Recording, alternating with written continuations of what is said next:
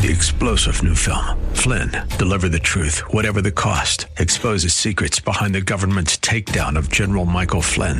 Flynn knew what the intel world had been up to. He ordered the first audit of the use of contractors. This set off alarm bells. He told the truth. He was the most dangerous person for Donald Trump to hire. They had to get rid of Flynn.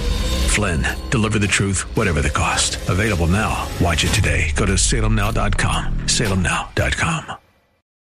Pastor Keith Crosby of Hillside Church. If you can't take care of your family, you can't really participate in church effectively. Where do we see that? 1 Timothy 3, right? If a man wants to be an elder, he aspires to a good thing. It talks about all the qualifications, and it comes down to this, the husband of one wife, and it talks about somebody who can manage his household well. And if he can't manage the household well, how will he manage the church of God? Marriage, family, determines the course of everything. And without a marriage, without a family, you really can't have a church. I can see the promised land, though there's pain within the plan. There is victory in the end. Your love is my battle cry, the answer for all my life. Every giant will fall, the mountains will move, every chain of the past you've broken into. All the fear of the lies, we're singing the truth, that nothing is impossible with you. Oh, nothing is impossible. Hello and welcome to the Grace to Live radio broadcast with Keith Crosby, Senior Pastor here at Hillside Church in San Jose, California. We are so blessed that you've chosen to spend time with us on the program today. And as always, we would like to encourage you to follow along with us in your Bibles if you can. On today's broadcast, Pastor Keith continues with his Family Matters teaching series. So if you have your Bibles, please follow along with us as we hear Pastor Keith's message, It Takes a Marriage.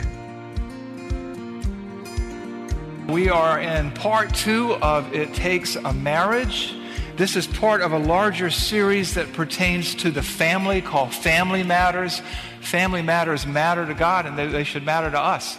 And a lot of people, I tell you, of all the series that I think I've preached in the last 10 years, in the last week, I've gotten probably more feedback, positive and not so positive, on this series that we just started. And so let me just show you where the series is going, so you'll know. So it's called Family Matters. For a family to thrive, parts 1 and 2, it takes a marriage. The next sermon after that, which will be week after next, because we have a guest speaker next week, is it involves a husband and a wife.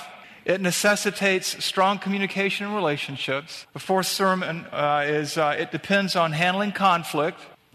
And then it requires active parenting. It demands loving prodigals who break our hearts. Just a quick plug here for Women's Bible Study. My wife, Terry, many of you know her, is speaking about when a prodigal returns home. October 5th in Women's Bible Study. Guys, you have to be a woman to go there, so, you know. And she's the prodigal that she's going to be talking about. So, you know, ladies, even if you don't go, you're invited, and you might want to hear that. So, just a shameless plug. You know how that goes, right? Okay.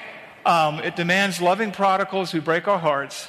It needs intercession, and it calls for family worship. And so that's the series, basically 8 sermons. And, you know, I know this is a tough topic, and I've been hearing about that, and I've heard all kinds of things, and, you know, and I know that the topic of marriage is really tough because some of you aren't married, some of you have been married, some of you have been widowed.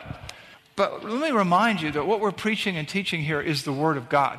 And this series is for the whole church and for everybody.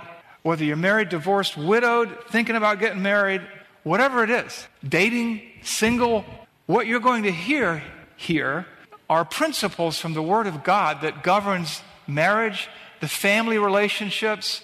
And as we talked about already, marriage and family are the foundation stones upon which society and civilization are built. And some of what you're going to hear may challenge you, some of it may hurt a little bit. The gospel sometimes stings, and sometimes the Holy Spirit kind of pricks us where we need to change.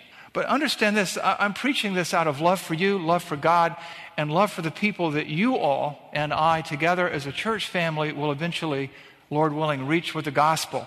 And whether you're 17 or 75, single or married, you may learn something here that you can put your arm around somebody's shoulder who's in a jam and share with them and teach what you learn. And you may be saying, well, I've messed up my marriage, I've messed up my kids, I've messed up my life, or whatever it is. Remember this, beloved. There's nothing God can't heal, and healing starts with repentance and change, and I want you to understand God's will for marriage and for family. Because so goes the family, so goes the church, so goes society, and marriage, which what we're talking about today, is foundational to all of that. Tear at the fabric of marriage, and you tear at the fabric of family, and you tear at the fabric of the church, and you tear at the fabric of the world around you. And that's why things are messed up today.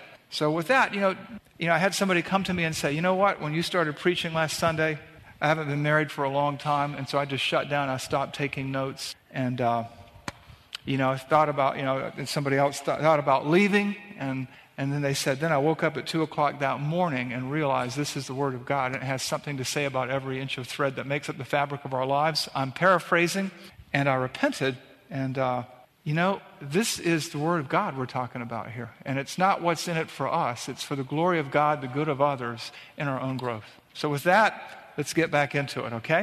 And know what I say in love. Family Matters, Part 2. Let's talk about Part 1. Where did marriage come from? We studied that in Genesis 2:24, Matthew 19, 1 through 6. Marriage comes from God, right? God saw that it wasn't good for us to be alone. He made people to complete us, and what God has joined together, let no one separate. And for this cause, a man shall leave his father and mother, be joined to his wife, and the two shall become one flesh. Marriage came from God. God designed it. And like Jesus said, what God has joined together, what God has created, what God has designed in Matthew 19, 4 through 6, let no one separate, let no one tamper with. Marriage is from God. It's not from the Constitution. It's not from the government. It's not from the culture. It's from God. It's His. He designed it. He purposed it. We should not mess with it. Okay, that's where it came from. What is marriage? That was our second question. Marriage is a comprehensive union of a man and a woman in a relationship that covers every aspect of their lives, social, physical, spiritual, sexual, everything. They share everything in common. When it says a man shall leave his father and mother, be joined to his wife, and the two shall become one, their whole paradigm shifts. They're no longer under the authority of their parents. They form a family together. And Paul even quotes this in Ephesians chapter 5. And then he says, and this is a picture of Christ and the church. Marriage is the foundation stone of society, and it is a picture of Christ and His church. So that's what marriage is. And, Christ would never abandon His church, and the real church would never abandon Christ. And so, that's what marriage is. It's the foundation stone of society. Why is it necessary? Because we were designed for fellowship. He says, be fruitful and multiply, fill the earth and subdue it in Genesis. And that keeps getting repeated throughout the Bible. God created us to care for each other and care for the world He made. And that's why marriage is necessary. And you go back to the book of beginnings, Genesis, because if you don't understand Genesis, you cannot understand the gospel. You cannot understand the rest of the Bible. It is foundational, and that's why it begins with marriage. Why is a marriage essential to society? Because it's the fundamental building block of civilization. It's how civilization cares for itself. It's how when it says, be fruitful and multiply and fill the earth and subdue it and exercise dominion, that talks about governance. It talks about provision. And as we talked about in 1 Timothy 5:8 last week, someone who doesn't take care of his own family has denied the faith and is worse than an unbeliever. Somebody asked me, so you're saying that your physical, biological family is more important than your church? Absolutely. Absolutely. That's what the Bible teaches. That's what the Holy Spirit says here through the pen of Paul. And if you won't take care of your own family, you've denied the faith because God commands you to, and you're worse than an unbeliever because you should know better. You would expect a clueless unbeliever to not understand how the world works and what God's will is, but you would expect a believer to understand that. And so we're supposed to care for our families, not turn them over to strangers, right? We're supposed to care for each other. And so the whole social welfare system that God intended is based out of the marriage and out of the family. In fact, if you can't take care of your family, you can't really participate in church effectively. Where do we see that? 1 Timothy 3, right? If a man wants to be an elder, he aspires to a good thing. It talks about all the qualifications, and it comes down to this, the husband of one wife, and it talks about somebody who can manage his household well. And if he can't manage the household well, how will he manage the church of God? Marriage, family, determines the course of everything. And without a marriage, without a family, you really can't have a church. And that's why we use the analogy church family. We get that from the family. And so this is why marriage is essential. And we talked about all those statistics that regardless of economic and educational situations, that where one parent is not there or is not engaged, there's more crime, there's more poverty, there's more upheaval, and there's more kids going to jail. So that's the first 4 questions that we began to ask and answer to understand marriage. Let's take questions 5, 6, and 7 today. Lord willing, we'll get out of here with that, okay? So last week we kicked off the discussion, and now we come to question number 5. And this is a hard one. Is marriage to be permanent? Is marriage permanent? Should it be permanent? And here we are in California, who practically invented no-fault divorce, right? But what does the Word of God say about the permanence of marriage? And to answer that, we go back to one of our linchpin passages, Matthew 19. And in Matthew 19, 3 through 8, we read this. And the Pharisees came up to him and testing him by asking, is it lawful to divorce one's wife for any cause? Okay, so can you just get a divorce anytime you want to? That's the question. These are the Pharisees, the religious leaders, and Jesus' answer is very pointed. He says, have you not read? He's like, I can't believe you're asking this question. You're believers? Have you not read that he who created them from the beginning made them male and female, and said, therefore a man shall leave his father and his mother and hold fast to his wife, and the two shall become one flesh. What therefore God has joined together, let not human beings separate. Well, they answered and said to him, well, why then did Moses command one to give a certificate of divorce and to send her away? Look at his answer. He said to them, because of the hardness of your heart, Moses allowed you to divorce your wives. But from the beginning, it was not so. Now, I think Jesus' teaching here is very clear. You can read this. What does this text say? What does it mean? What are the words saying? People say, well, I think he meant this. No, what do the words say? It says you can't divorce for any old reason. Now, in that era, a guy, and men did most of the divorcing then. In that era, a man could divorce his wife, in the Greco-Roman world just because he felt like it. In the Jewish world, they were starting to pick up the bad habits of the culture around them. Sound familiar? And so there was this big debate in Judaism about grounds for divorce. And Jesus is like, have you not read? Have you not read the Word of God? And he says, what God has joined together, let no one separate. Divorce was never part of God's plan. It is against his will. That's why it says in Malachi 2:15, I, the Lord, hate divorce. Jesus' views are very clear. Have you not read that he who created them from the beginning made them male and female, and for this cause a man shall leave his father and mother and hold fast to his wife. It talks about a permanent grasping, and the two shall become one flesh. There aren't any escape clauses in that. There are no escape clauses, and he warns them. They're looking for wiggle room, and Jesus isn't giving them any. And they said, well, yeah, but divorce takes place. Moses granted us a divorce. And he said, yeah, because of the hardness of your hearts. But what they forget about the law of Moses, and what they ignored to some extent, was the fact that you could certify that you're divorced because that might have meant you were the bad guy and she's out free of you. But the bottom line is that there's not a word of affirmation or praise for the concept, for the idea of divorce. Not one. Because of the hardness of your heart. And naturally, the Holy Spirit, speaking through the pen of the Apostle Paul, deals with the permanence of marriage. And in 1 Corinthians 7:10 through 14, let me just read that for you. 1 Corinthians 7:10 through 14. To the married I give this charge. Now, who's Paul writing to here? The church at Corinth, right? Believers, okay? To the married I give this charge. Not I, but the Lord. To the married, the Lord gives this charge. The wife should not separate from her husband, but if she does, she should remain unmarried or else be reconciled to her husband. And the husband shall not divorce his wife. To the rest I say, I, not the Lord, that if any brother has a wife who is an unbeliever and she consents to live with him, he should not divorce her. If any woman has a husband who is an unbeliever and he consents to live with her, she should not divorce him. What's going on here? A couple of things. Believers are not to divorce. It's as emphatic as it can be. He's taking what Jesus said, he's amplifying it here, he's expanding on it, he's clarifying it. Paul seems to acknowledge that divorce is sometimes unavoidable. Be careful. That's not a license to divorce, and we'll deal with that in this sermon. And he will go on to give grounds for divorce in this passage. But he's saying, believers, you get married, you believer marry this believer, and you guys get married, stay. Do not. And if you separate, don't remarry. That's what Paul is saying. And this is the word of God here, not the word of Keith. You tell me how to read anything else beside what's there. And then he goes on to say, and to the rest. And what happens a lot of times is this.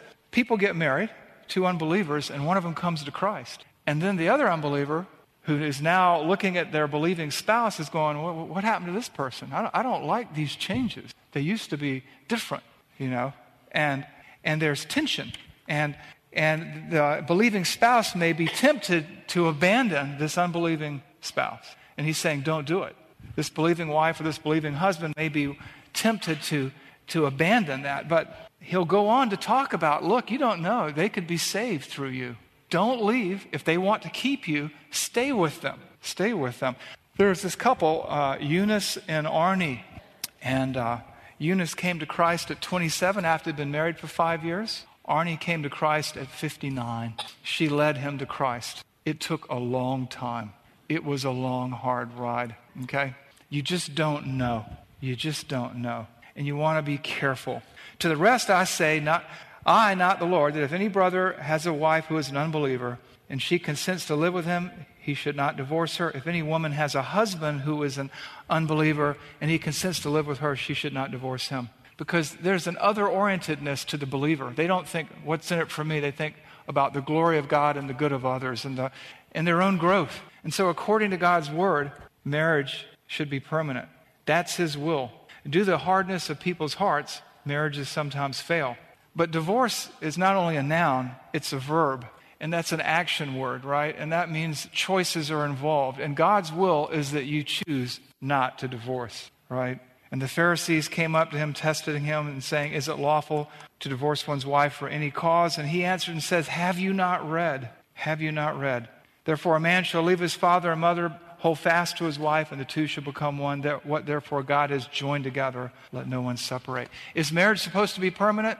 Yes. Undeniably, unquestionably, yes. It's God's will that marriage should be permanent. It's a permanent relationship, as permanent as Christ and the church. That's the design. Now, I know what you're thinking. You're thinking, well, you know what? I've blown it. I have made a mess of this. I've made hash of it. And it hurts to hear you say this. It does probably hurt to hear me say this. But remember this. There's no pit so deep that God's love isn't deeper still. And there's no mountain so high that God's love cannot and his grace cannot help you soar above it. And in the grace of God, there's healing, there's hope, and there's restoration. Otherwise we'd all be dead in our sins and trespasses with no hope of a heavenly home. Marriage is to be permanent, but God can heal anything. Sometimes he restores divorced couples. Sometimes it's not possible because one marries and then the other, it's just not possible. But the bottom line is, let's never mistake the grace of God for his approval of our sin, right? Okay? Question 6. What are the grounds for ending a marriage? Are there grounds? That's the better question. Are there grounds for ending a marriage? And the answer is yes, there are. There are grounds for ending a marriage. The Bible provides 2 clear-cut, unmistakable grounds for the ending of a marriage. There's a third ground that is implicit in the text of Scripture, but it's implicit. And we'll get to that third ground. We're going to deal with the first 2 right now. The first 2 grounds are very clear-cut, but they call for us to be tentative and careful. And the third ground calls for us to be tentative and careful. But let's talk about the grounds. Ending a marriage, I'm reminded, should be entered into just as carefully as you would taking someone's life in self-defense. Just by way of analogy, We don't easily take another person's life. We'd be very cautious because both of those actions involve collateral damage. If someone were to break into my house and threaten my family, and in self-defense I were to take their life, it would be traumatic for me, traumatic to my family, send this person to a godless eternity more likely, and then his or her family would be traumatized. That's the way divorce works. It's like a hand grenade. You throw it, it blows up, blows a hole in the ground and kills the people you threw it at, and the shrapnel goes out over a wide field of damage. Okay? It's the same with divorce. Divorce is never just two people. It's a family, it's friendships, it's extended relationships. And we want to enter into that very, very carefully, very, very tentatively. And the first ground for divorce is this: adultery or sexual immorality. Where do we see that? In the same context of the discussion where Jesus is talking about divorce is due to the hardness of men's hearts, the hardness of humanity's hearts, we find in Matthew 19, 9 through 11 this: I say to you, whoever divorces his wife except for sexual immorality and marries another commits adultery. The disciples said to him, and you can just see them putting their hands on their heads and stepping back, if such is the case, a man with a man and his wife, it's better not to marry. But he said to them, Jesus said to them, and this is critical that you understand this last sentence, not everyone can receive this saying, but only those to whom it is given. Okay? So what's going on here? Jesus says, you can get a divorce. He's talking to these Pharisees, who are coming. Can we divorce for any old reason? He's going, look, you can divorce for adultery. Any reason other than that, you're in danger of committing adultery yourself or causing the divorced spouse to commit adultery. And then his disciples are going like, well, maybe we shouldn't marry at all. And he says, yeah, it's hard to take this, but the people to whom it's given can take it. And who's he speaking to here? To the pages of Scripture. This is a teaching for Christians. The world will reject it and say, well, and he's saying to his disciples, not everyone can receive this saying, but only those to whom it is given. And it is given to the church. So that ground is adultery. And the disciples' reaction is one of great gravity. And it should be, because marriage depicts Christ and his church. Marriage is the foundation for the family, and there are always multiple victims, bystanders injured in a divorce. And Jesus says, yeah, this is hard to take, but the people to whom I'm giving it will be able to receive it. He's giving it to us, right? Even in the Sermon on the Mount, he touches on this theme. In Matthew 5:32, we always think of the Beatitudes. You need to read the whole Sermon on the Mount. It's great. But in Matthew 5:32, it says this: but I say to you, everyone that divorces his wife, except on the ground of sexual immorality, makes her commit adultery, and whoever marries a divorced woman commits adultery. Divorce matters to God, and it should matter to us. It should be serious business in our eyes. And too often we hear about, well, we just grew apart, well, we were too young to get married, or we have irreconcilable differences, or, you know what, I can't find any of those excuses in the Bible. And the Bible is very, very specific, very easy to read and understand if we take the time. What about the second ground? The second ground is found in 1 Corinthians chapter 7, where God is talking about divorce and remarriage and about widows and about whether people should marry and things like that. And in 1 Corinthians 7, we read this, 7:15. But if the unbelieving partner separates, let it be so. In such cases, the brother or sister is not enslaved, but has called you to peace. So this goes back to his earlier comments about saying believers should not divorce. If the unbelieving spouse wants to stay with him. If the unbelieving spouse wants to stay with her. And then he says, but in the exceptional case that the unbeliever abandons you, you're set free. You're free. Abandonment by an unbeliever. First ground, sexual immorality, adultery, and it takes many forms. Second ground is abandonment by an unbeliever.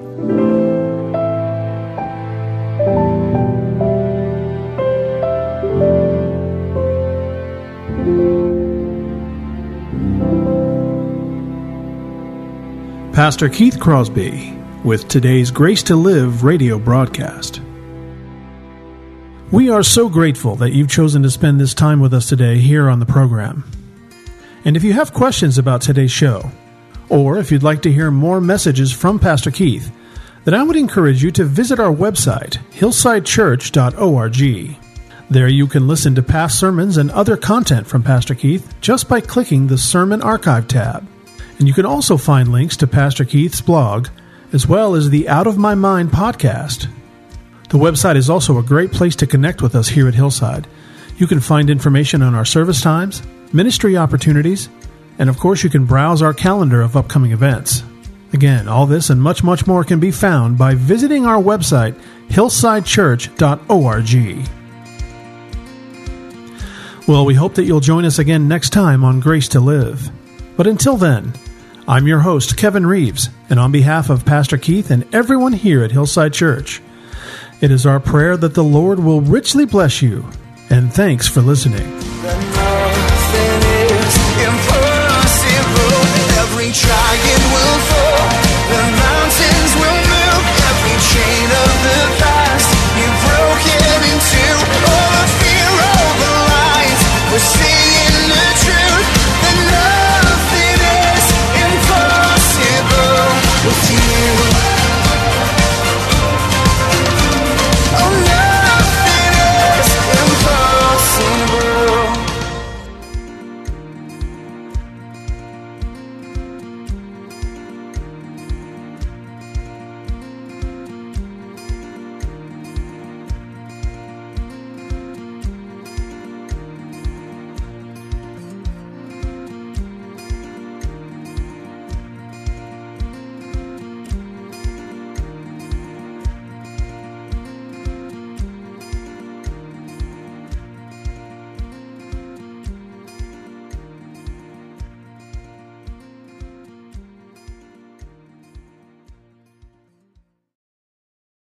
Three-star General Michael J. Flynn, head of the Pentagon Intelligence Agency, knew all the government's dirty secrets. He was one of the most respected generals in the military. Flynn knew what the intel world had been up to. He understood its funding. He ordered the first audit of the use of contractors. This set off alarm bells. The explosive new documentary, Flynn, Deliver the Truth, Whatever the Cost, uncovers the facts behind this scandal. Flynn told the truth. He was the most dangerous person for Donald Trump to hire. I find out the worst enemy that I'm going to face in my life is right here in America. They took my assessment and they wanted me to change it. And I was like, I'm not changing it. They had to get rid of Flynn. With in-depth interviews, archival footage, and never-before-seen personal records of the man behind the headlines. I just felt like I was drowning. Flynn, Deliver the Truth, Whatever the Cost. Available now. Watch it today. Go to salemnow.com. salemnow.com.